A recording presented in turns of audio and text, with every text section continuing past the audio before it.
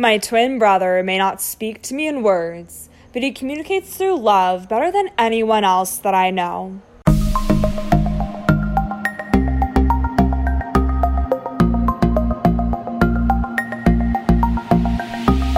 Hello, everyone. Welcome to the Beyond the Waves podcast. I'm your host, Julia Taranzak, and my twin brother Michael has Down syndrome and is my inspiration behind everything that I do. My mission is to share the lessons I've learned in unconditional love through growing up with Michael, to provide a means of healing while empowering you to achieve what makes your heart sing, all while revealing the beauty behind each individual who has Down syndrome.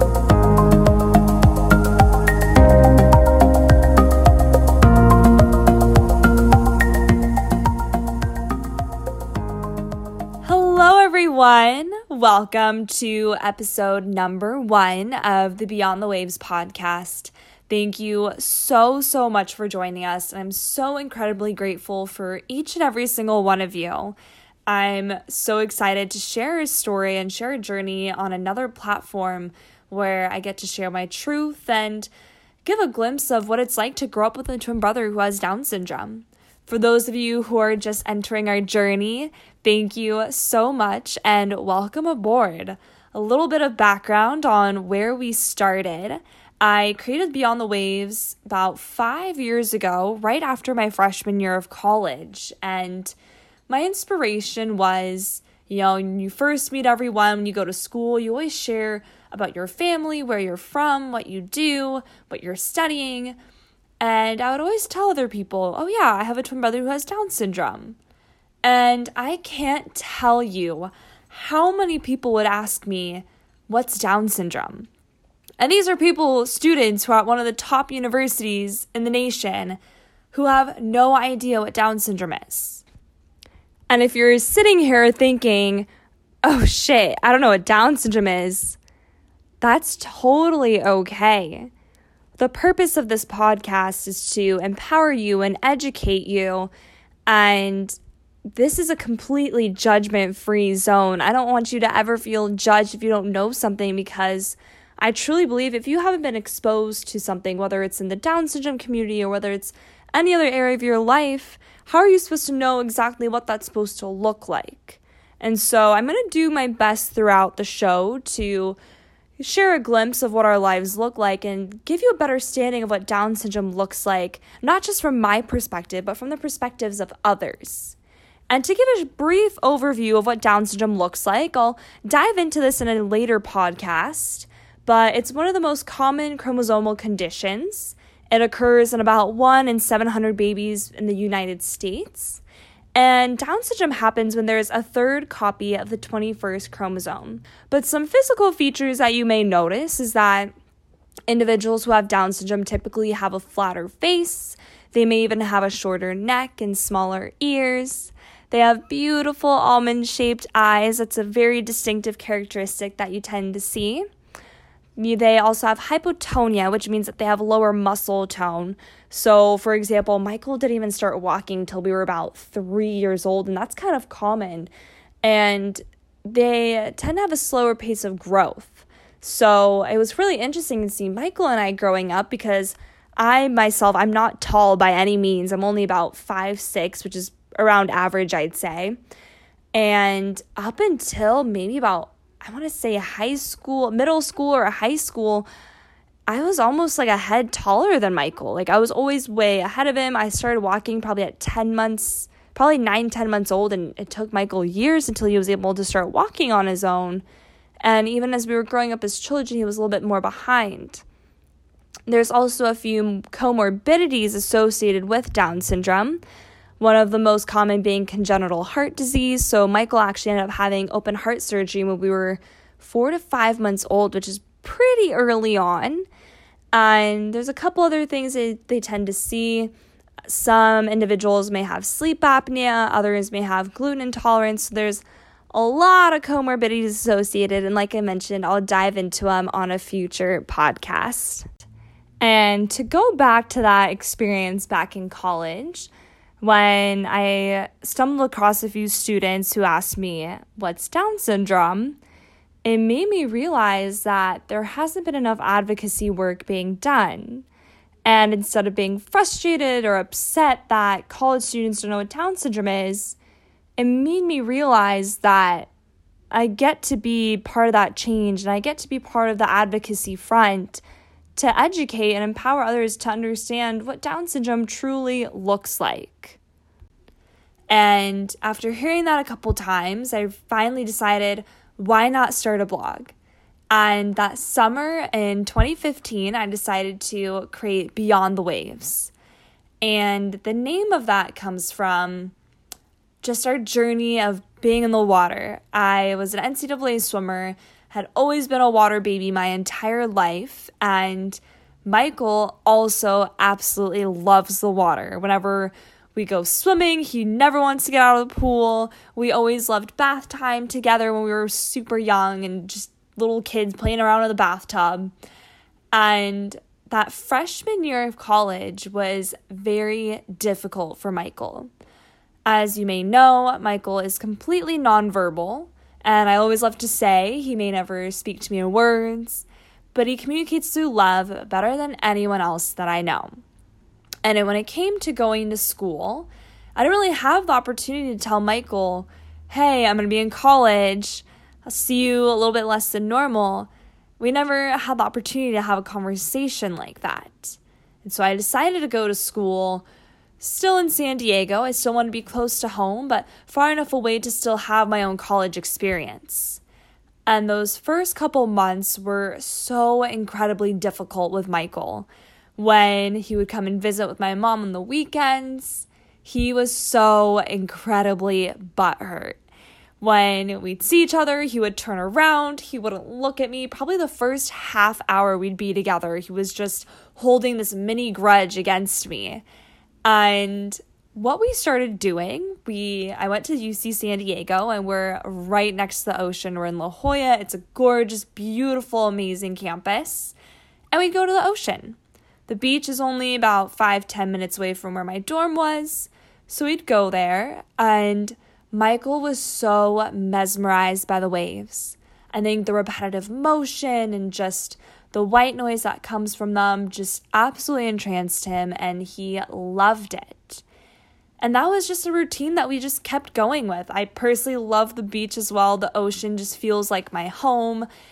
And that was something that we did, and that was probably one of the best things that kept our connection together. And to this day, Michael still loves the ocean.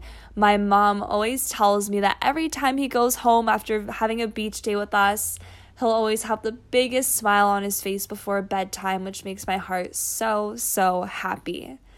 And to get back to the story of why Beyond the Waves, as I mentioned, I was a swimmer, and swimming in the ocean can be incredibly tough. When you're trying to swim up past the waves, they're really choppy. And when you're in the moment, especially when you're caught in a rip current, those moments can be very difficult. They can be very fearful. And I kind of equated that to growing up with someone who has special needs. There's some times in your life where it gets really difficult, where it's really challenging. Maybe there might be some sort of health conditions going on. Or maybe with Michael, since he's nonverbal, there's so many times where it just breaks my heart where we can't communicate with him the way that we want to. But when you look at those waves from afar, when you look beyond those waves, I think that's where you really get to see the beauty behind growing up with someone who has Down syndrome, where the waves and the process might be challenging, some of them might be beautiful, but when you look at the big picture overall, I think that's where you get to really, truly see the beauty behind it. As far as our mission goes, when I initially created Beyond the Waves, it was all about Down syndrome advocacy, and not just advocacy in the Down syndrome space, but in the special needs world in general. I would share a lot of stories about what Michael and I would do on the weekends, and then I'd also share pieces on how to approach someone who has special needs, how certain aspects like not using the R word and so on and so forth. And I really believe that each and every single one of us has a story. And we're really attracted and we really learn from other people's stories and other people's experiences. So I would also share stories of others in our community and give them the opportunity and give them the chance to also share what their experience looks like. And so moving forward, I'm looking forward to bringing guests on the podcast, allowing them to have another form of expressing what their experience has been with their loved one who has special needs, whether that be Down syndrome or whether that be anything else. I have no preference when it comes to this podcast. And over the last few years of running our blog, I've shifted our mission here and there, and initially it was all about advocacy in the Down syndrome space and the special needs area. And now I've shifted our mission into sharing the lessons I've learned in unconditional love through growing up with Michael to empower the world to heal and achieve what makes their heart sing. A lot of this was inspired after finishing my yoga teacher training in the fall of 2018. I've always been really attracted to personal development. I think especially when I was in college, I really truly believe that your mind is one of the most powerful tools that you have. And through all the stress of college, I realized that if you're not doing okay mentally, then you're not going to perform as well as you want physically, you won't perform as well as in your exams, and your whole experience is going to be shifted if you aren't taking care of yourself. So as a college athlete, I made it a priority to take care of my mental health. I made it a priority to make sure I was getting on top of my sleep and getting on top of my nutrition. And through a lot of this experience, through learning and especially through doing yoga teacher training, I saw a lot of synchronicities between the concepts I was learning and the things that I learned from Michael. And especially being a twin sister, my perspective is a lot different from that of a parent. And a lot of Down syndrome bloggers are typically moms, and sometimes there might be a dad here or there. And I realized that my story is very unique. A lot of parents had a Down syndrome diagnosis that may have been a surprise to them, and they may have had no experience with any special needs before that diagnosis. And so this was something that was a complete shock to them, and they had to completely almost reevaluate their lives and make a complete shift. Whereas for myself, this was something I was born with. I don't know anything that's different because we've been together since essentially before day one. And there's so many things I've learned while growing up with Michael. And I want to share what the possibilities look like raising a child and especially having siblings as well. I've had so many parents come up to me and ask me and message me asking about how their siblings are going to get along and how things will look like. And so I'm really excited to dive into that and share what that looks like. And I really believe that, especially in the self-help world, I've read so many books, I've done so many programs, and I myself have a very mean inner critic. I always told everyone in my yoga classes that my inner critic is the biggest asshole that I know. And there's so many times I've held myself back because I chose to listen to that instead of following my truth and listening to my highest self. And I always reflect back and take a look at what I've learned through Michael and use that to empower me to shift which direction I choose to go in. So moving along, I'll share many lessons I've learned from Michael. These are things that range from perspective to forgiveness to unconditionally loving those around you. And I think what's so beautiful about growing up with someone like Michael or whoever else your loved one may be is you don't really learn these lessons through any other forms. I'm all about learning. I love university education, but I also believe that there's so many other ways that you can learn. And I'm so beyond grateful for what I've learned through growing up with Michael. I'm so excited to share the rest of this with you all. And thank you so much for listening to our first episode. I hope you have a beautiful rest of your week and sending you all so much love.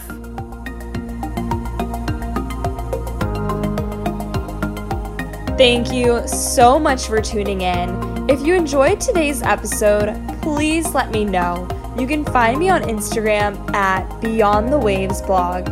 And if you know someone who may benefit from today's episode, please feel free to share with them so we can share the Beyond the Waves mission of spreading unconditional love and showing what it looks like to grow up with a sibling who has Down syndrome. I'm so grateful for all of you, sending you all so much love, and I'll talk to you next week.